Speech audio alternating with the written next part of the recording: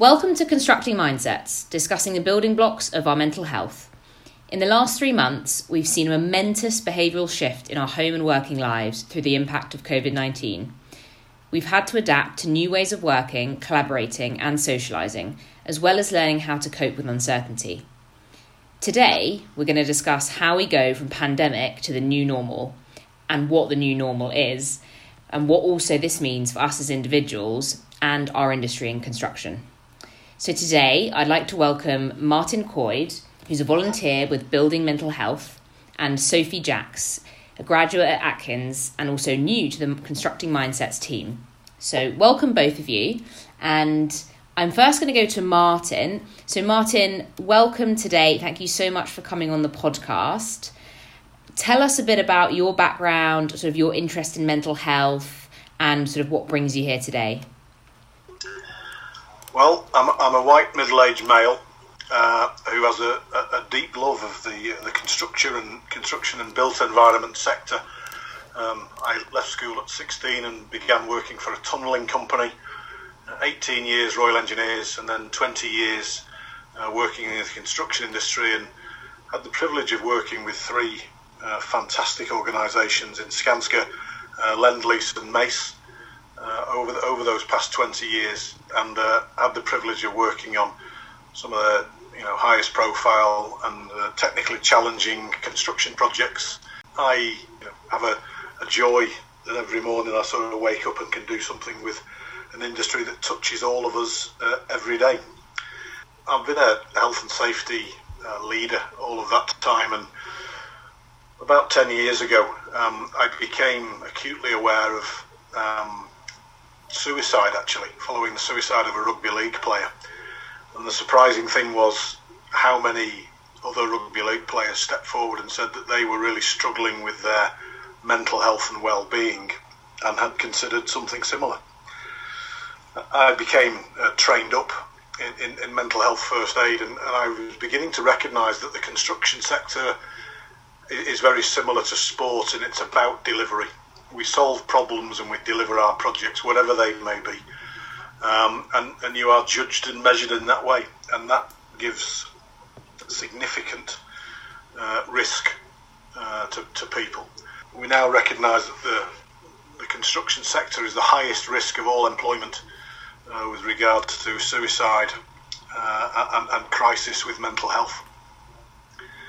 Back to you. That's a very interesting stat, and I think not all people know that, and especially those people in construction. So that's exactly why we're here today, to talk about those sort of issues and hopefully raise awareness of what's going on within the industry. So it's great to hear what you're doing in that space.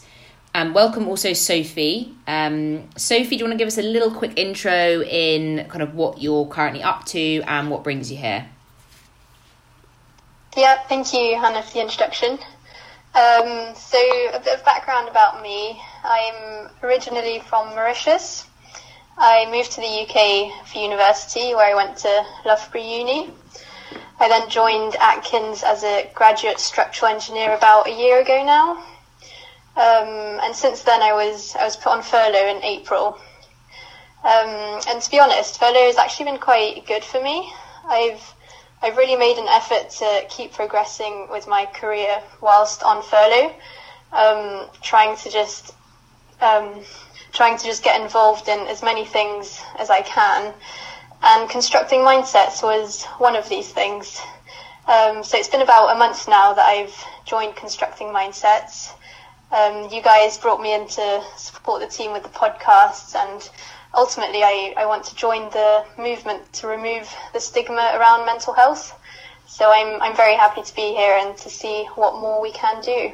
Great, thanks Sophie, and it's a pleasure to have you as part of the team now, and very exciting. So we've got some great guests today, and Louise is also joining us, and I think the first topic we're going to talk about, sort of coming out of this pandemic and how it's changed our behaviour and also the way of our working lives, is home working.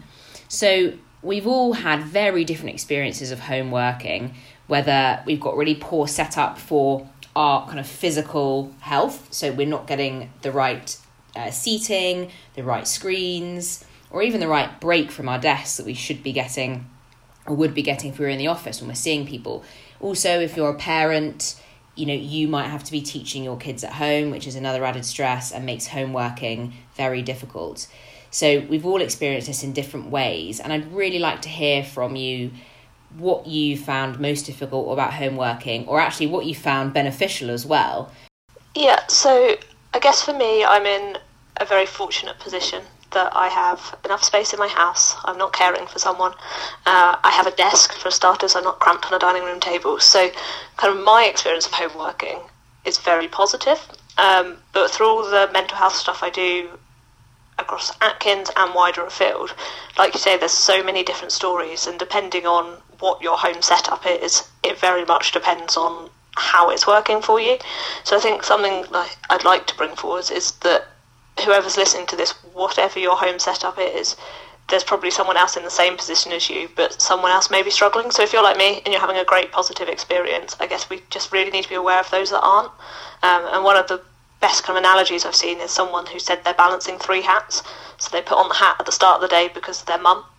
They get up and they do breakfast and they get their kids ready and they get them out of bed and get the house set up, and then they switch their hat and they put on their engineering hat and they do some work for a couple of hours, and then they take that hat off and they put another hat on and they're a teacher for a couple of hours, and then they're continually juggling those hats and they never get a break.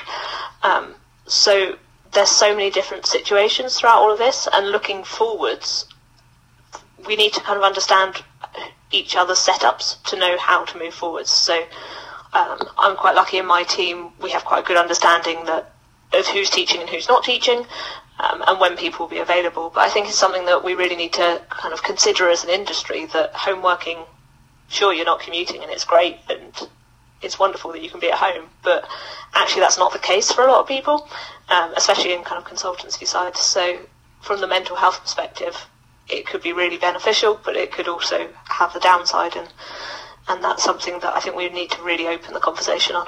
Yeah, definitely. Martin, from your perspective, home working, it's very difficult for some people to adjust to home working. It's easy for others. What have you seen over the last few months in terms of home working and sort of companies adjusting to that? One thing I've learned, I trained as a mental health first aider, and it's just that, it's first aid.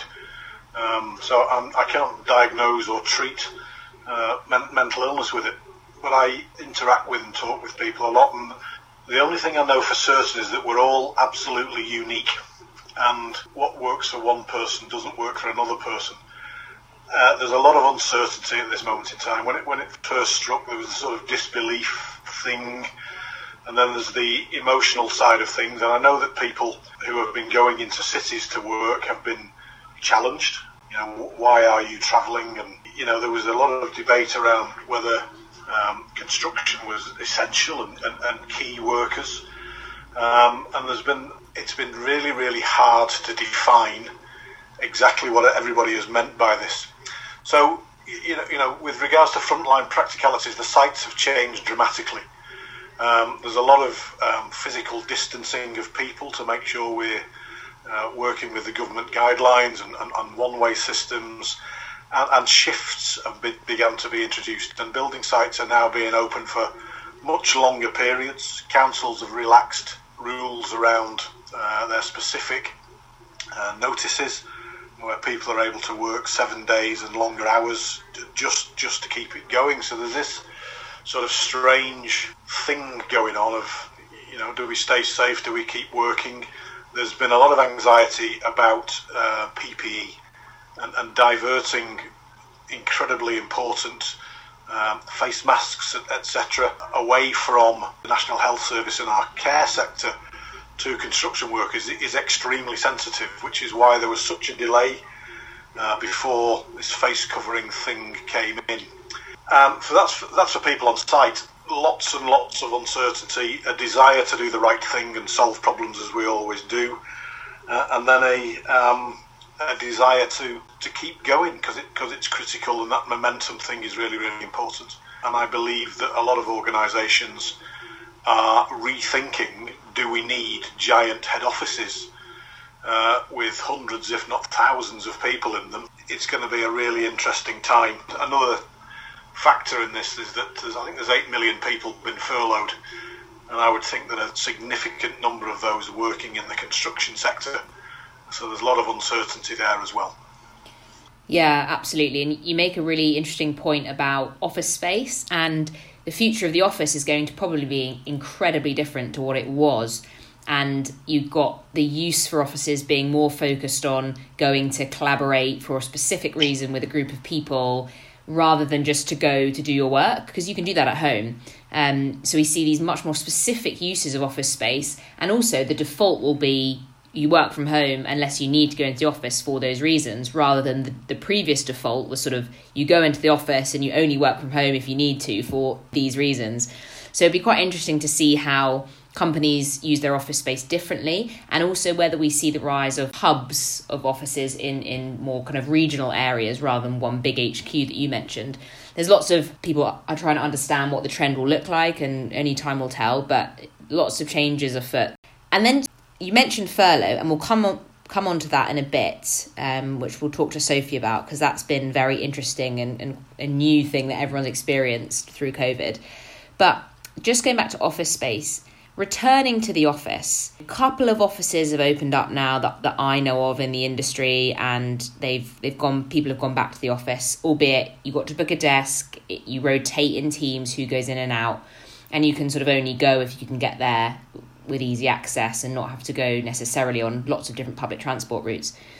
How do people feel about returning to the office? Do you kind of feel a bit nervous? Do you feel that you want to go back? I think there's quite a lot of mixed feelings about this.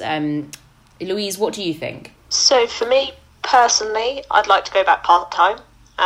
I do miss that kind of human interaction you get in the office and the ability to exchange ideas and seek help. I'm only a few years into my career, so the ability to seek help from others is something I've probably missed the most from being at home. But at the same time, I don't want to go back full-time. I've kind of got used to the routine at home. But I know there's a lot of fear around kind of like the cleanliness aspect. A lot of our offices are hot desking, and how do you manage that if there's kind of like people using different desks? Are we going to step away from hot desking, which was obviously the new thing coming in? And I know there's both anxiety about returning to the office because of the cleanliness side of things and how will it work, and I don't really want to go there because I'm safe in my home, in my bubble, but also the anxiety of, well, if I can't go back to the office, my situation at home is not working for me. So that uncertainty is really there. And I think with what Martin said about sites being allowed to open longer, to get the rotation of people through the office, I think there will be some concerns that hours might slip and the work-life balance might change. And some people will say that being at home, they don't have a work-life balance, but I think these are all pressures on mental health that companies need to consider. And I'm quite fortunate to have been in part of some of the conversations within Atkins, and they are considering well-being quite high up the agenda. Just because everyone's in such a different situation. Some are desperate to be in the office and some aren't.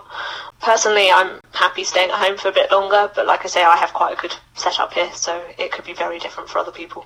Yeah, absolutely. And I think it's so personal to each individual that companies really have to consider the absolute huge difference in people's opinions and what they want to do across their business. They can't really have a blanket policy necessarily to deal with different people's anxieties and or wanting to return to the office, because I'm the same as you. I'd love to go back, and I feed off my team members and they motivate me, but also I do want to retain some home working because I find it great balance to my life, and also I am productive when I'm at home. But the office space is important for a lot of people to be able to access and use, and it's Martin, do you have any, especially from your mental health first aider kind of hat, that returning to the office anxiety, we haven't been in large group environments with work colleagues for a very long time now. Do you see there being, a rise in people feeling anxious about being back into the office and back into sort of career-focused interactions?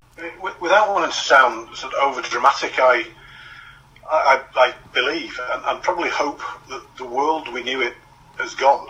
And we'll be in a new place, and I think it's that new place which will cause the anxiety as much as anything else, and we're going to find new ways of working. So Louise said, I like the sort of change I've had. I'd like to go into the office part of the time, but and there's an opportunity for change. And I think there's a lot of thought going on now.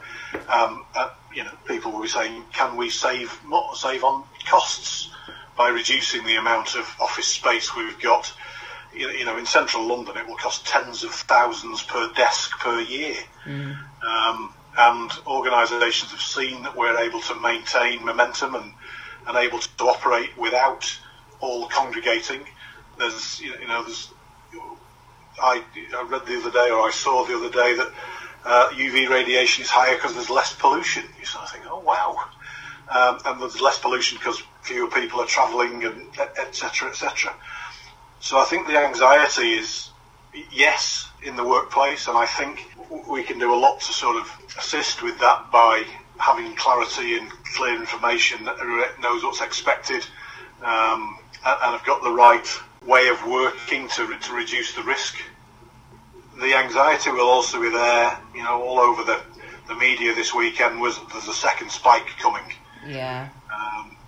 The anticipation of the National Health Service is preparing for another spike.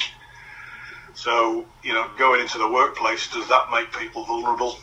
Probably.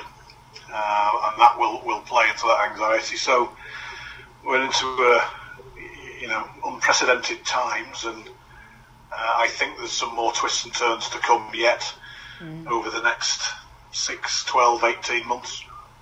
Yeah, absolutely. You've touched on a kind of a good point there about the anxiety. I mean, for me especially, and I think for a lot of people, what resonates is it's driven by that uncertainty, because we don't really that second spike, when is it going to come? What does it mean? How big it's going to be? We don't actually know the answer to these things, and we can't even really predict them that well. And in 6 months' time, we won't necessarily know any better, and the same with 12 months. And it's about trying to understand that, yes, these are very uncertain times, but we can learn to deal with that in ourselves and the way that we approach kind of our day-to-day lives. That's for me, been the thing that's maybe been a bit more of a struggle. So moving on to being furloughed. Furlough is something that we only really saw because of COVID. Before March, if you'd said, you're going to be put on furlough, people would have been like, what on earth is that? What does that mean? And now we see swathes of people within the industry who have been furloughed and have been maintained their employment by a company, but have said, you're not actually going to work for us for the time being, but when that work picks up, you will come back. I think it's affected a lot of people differently. So Sophie, furlough for you, what has it meant, and how have you dealt with it, and how have you kind of got through it? So for me, initially when I was put on furlough, it was a bit of a shock. Even though I was expecting it to happen, like my project that I had been working on had been put on hold, as well as many other projects in the company. But still, it was a bit of a shock to the ego, I guess. It's that, the company is better off without me than with me.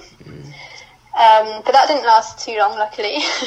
Once I got past that, the furlough had so many positives. It really gave me the time to just catch up on that never-ending to-do list of things that you don't really need to do, so you just always push aside. But it's also just given me a bit of space to breathe.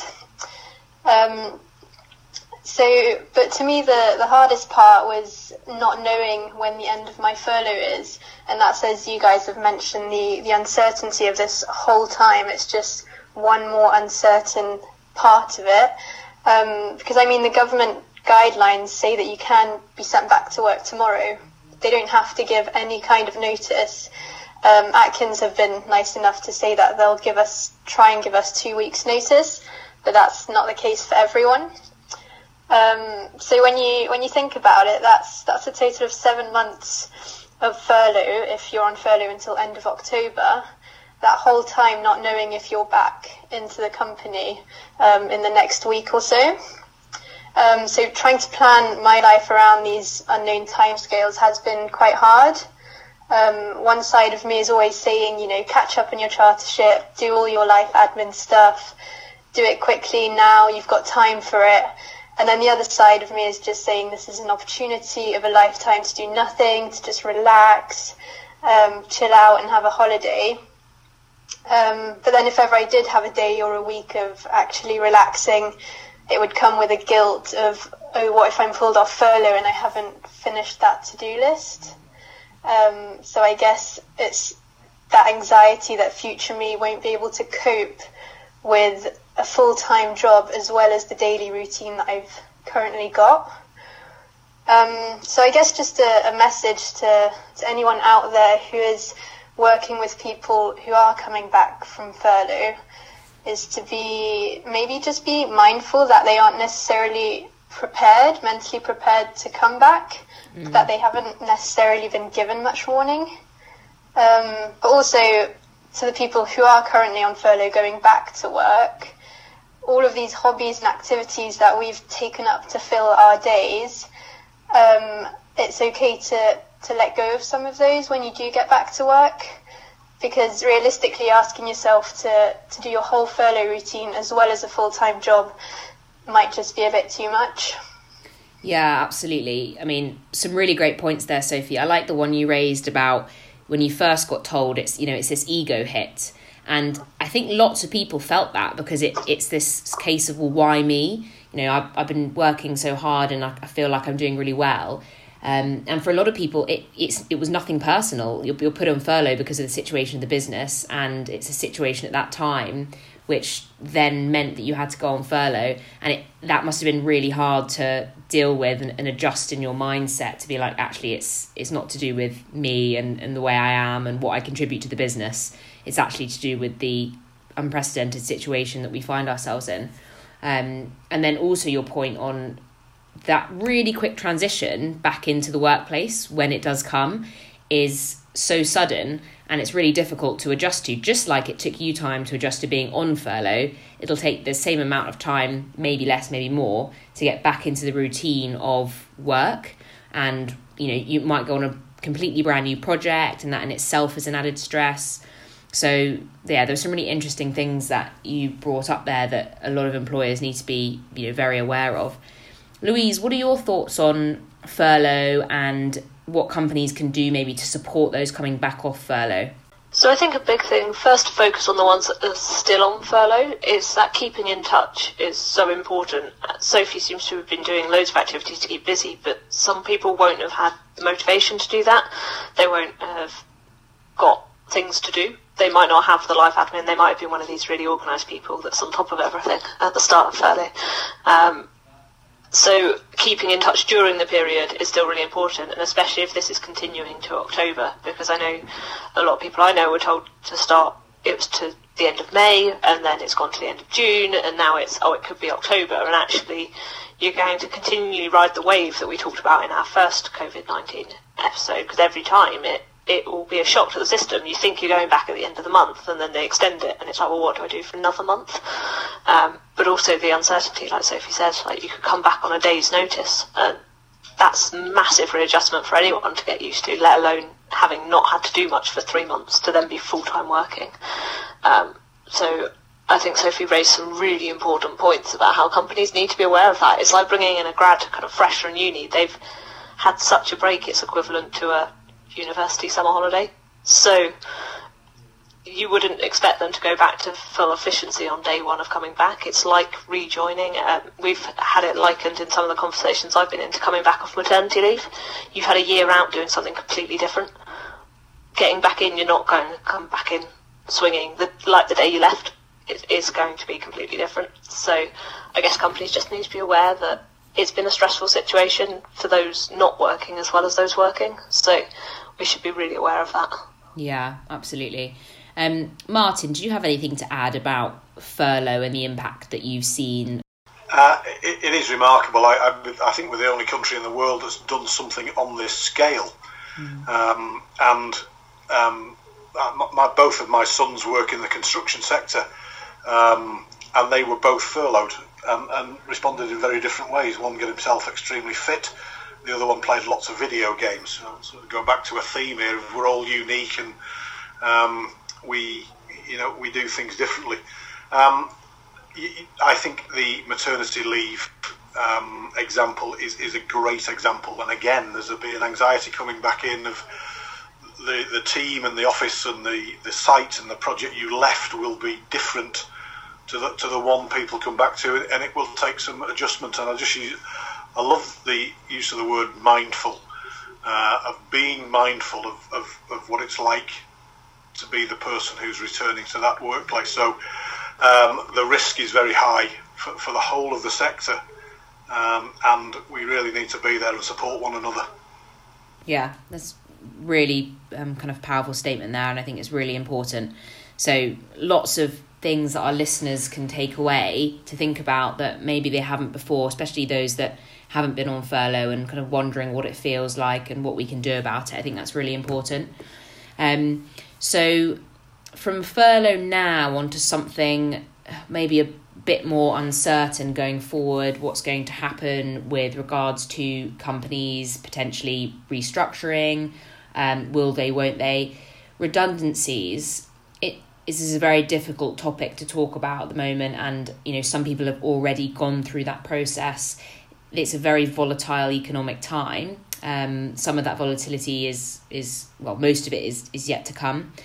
So Martin, what's your experience of boom and bust in the construction industry kind of over your working life, and how have you seen this transpire both positively and negatively on people's careers? Because I think we've also got to say here that even though redundancies really horrible thing, sometimes people can pivot into a completely new and great role for themselves and career, something they wouldn't have thought of previously. But what's your experience of the boom and bust and volatility of the construction market? Well, it's always been there. I remember vividly the early 90s, there was a recession then, Black Monday I remember, and then there was the time of boom in the noughties with the massive investment of PFI money, and then there was the global financial crisis in 2008, and we are a remarkably resilient industry, so at sort of macro level we'll be okay, but I also believe that, and this was similar to the theme we were talking about earlier about the office and working at home, every organisation will have looked at itself, looked at its structure, will have had some revelations about what they do and don't need. And unfortunately, I think some will take the opportunity to streamline, which will impact on people. And some of that's been announced now. Some of the big contractors are already breaking the news about restructure, which inevitably means redundancy. But I think the people who work in our sector are also resilient and are prepared to move. It's the nature of the beast. You don't join the built environment sector if you want to go to the same workplace for the next 40 years. Like everything, there will be a time of opportunity for people, and if companies can handle it sensitively, we have a chance. I'm quite interested in the politics of it, because British Airways has furloughed a load of people, and what's really interesting is furlough's the nickname. The scheme is actually called the Job Retention Scheme. And the reason governments have given money people is to keep people in work. And I think it may be difficult to have taken, it's billions, the amount that's being invested into this job retention scheme. But if organisations have taken tens of thousands, if not hundreds of thousands of government money to retain people in their jobs, I think it'll be very difficult to make massive redundancies without some form of challenge coming back from government. I think that's a very good point, because there's been so much government support through the job retention scheme, as you mentioned, and also the gradual wind down of that should help companies adapt and think how they can now kind of refocus going forward and give them time to be able to hopefully get back those people that were on furlough into jobs that the company sees as going forward being a growth area. Louise, on this kind of element of boom and bust, how do you see this impacting upon mental health at work? I know you're also a mental health first aider, so people will have anxiety and uncertainty about this, and just wondering what your advice would be maybe to support others through it. So I think there's 3 groups of people, and there's probably more than that, when it comes to redundancy. You've got the people that are unfortunately put on consultation, which is a highly stressful situation because you may still have a job or you may not, and it's bringing back in that uncertainty again. You also have the people delivering the news, and I don't think we ever really focus on that, and it's something Paul Sheffield talked about on one of our previous episodes, that it's horrible. Like, you don't want to make these decisions, and you never want to tell someone they're out of work, but I think we should be mindful of the ones that have to deliver the news as well. Quite often it's middle management and it's top level that have made the decision, but middle level have to deliver that bad news. And I think the third group are the survivors' guilt group, the ones that haven't been put up for consultation might also have the stress of, well, if we're losing staff but we've still got this huge amount of work, who's going to be delivering that? And the fear of increased hours to be able to deliver on time, because like Martin said, we're still an industry that's kind of measured on delivery. So it's really difficult to pinpoint specific guidance for all three groups because everything will be different. But I guess for those on consultation, it'll be looking for the opportunity. It will be, are other companies hiring? Are there other opportunities internally where there's a vacancy that you can take? Or is there an area of skill that you'd like to develop and you've never had time to do? Is it a chance for that career change you've always wanted?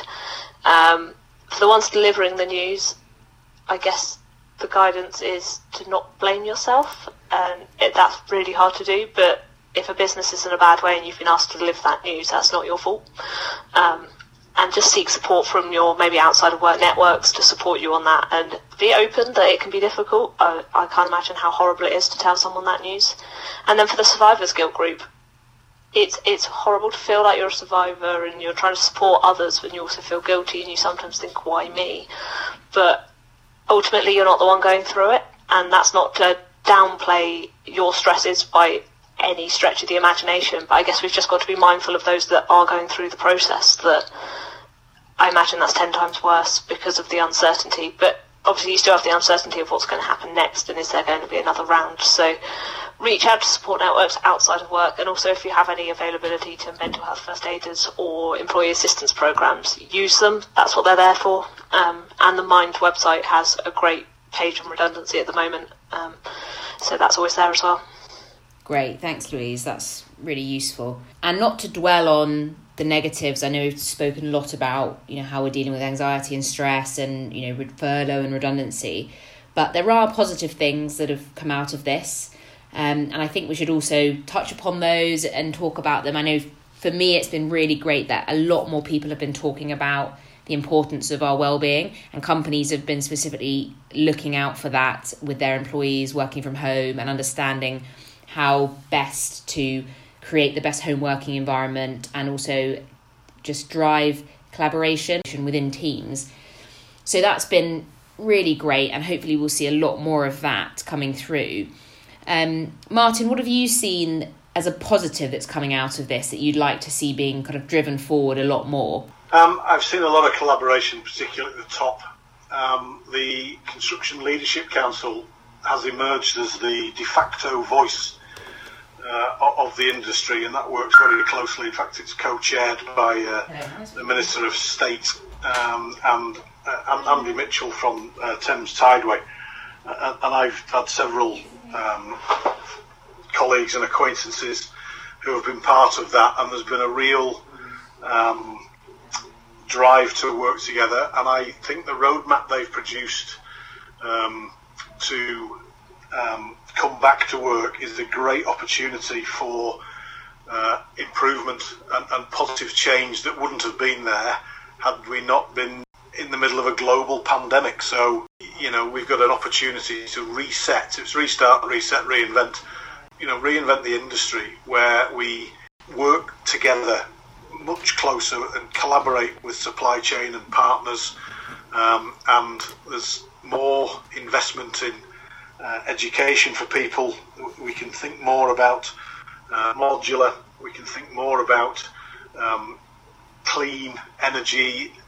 I could keep going on about all these positive things, but I don't think that opportunity would have come around, certainly with the focus we can give it now. So that's a real positive. A personal positive, I've got closer to my family. it's not that we didn't get on or anything, but with the things that are important have become suddenly really, really clear. What's important, and flogging yourself 15 hours a day, travelling all over the place, seems less important than what it did now. And I think a lot of people will think that way. And I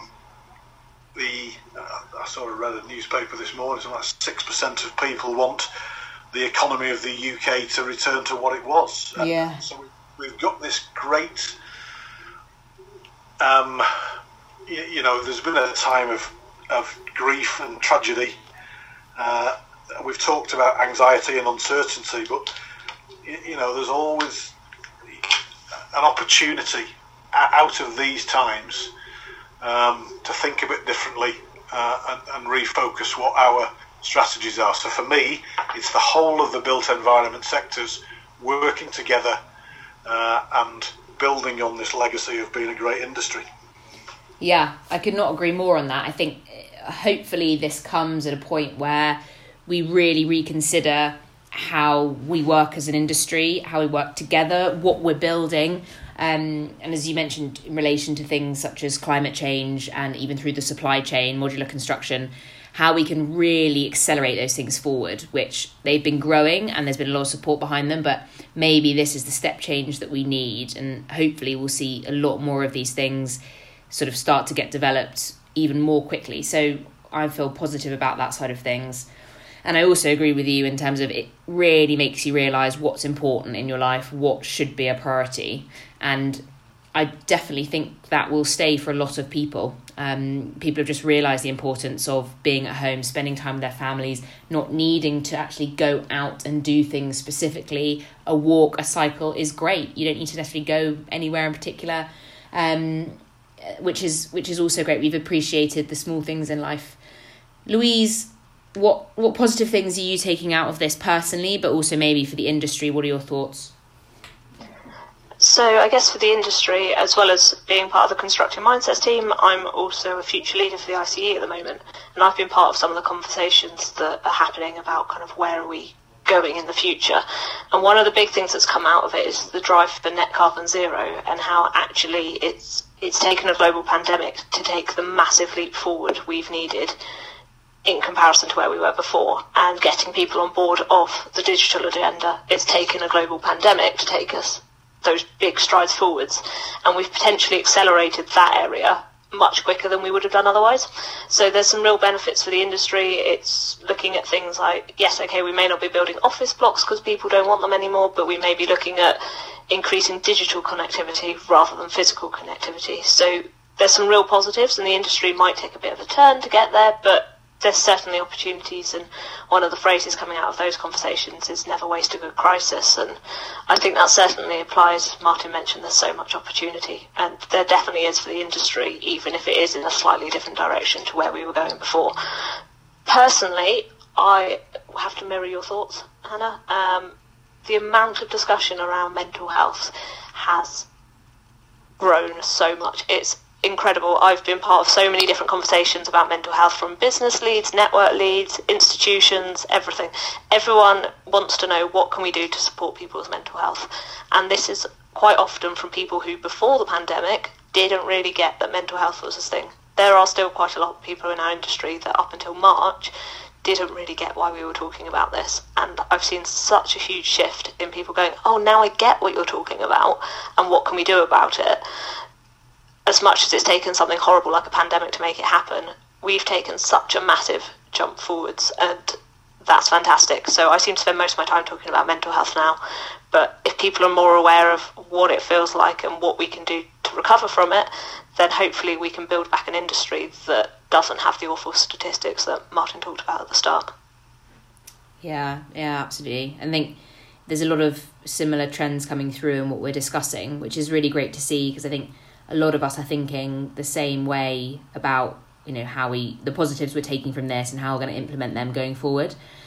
Sophie, what about you? What have been the positives, albeit, you're in furlough, the positives for you, and has it changed your outlook at all? Yeah, so I agree with what all of you have been saying, is that we're just talking about mental health so much more.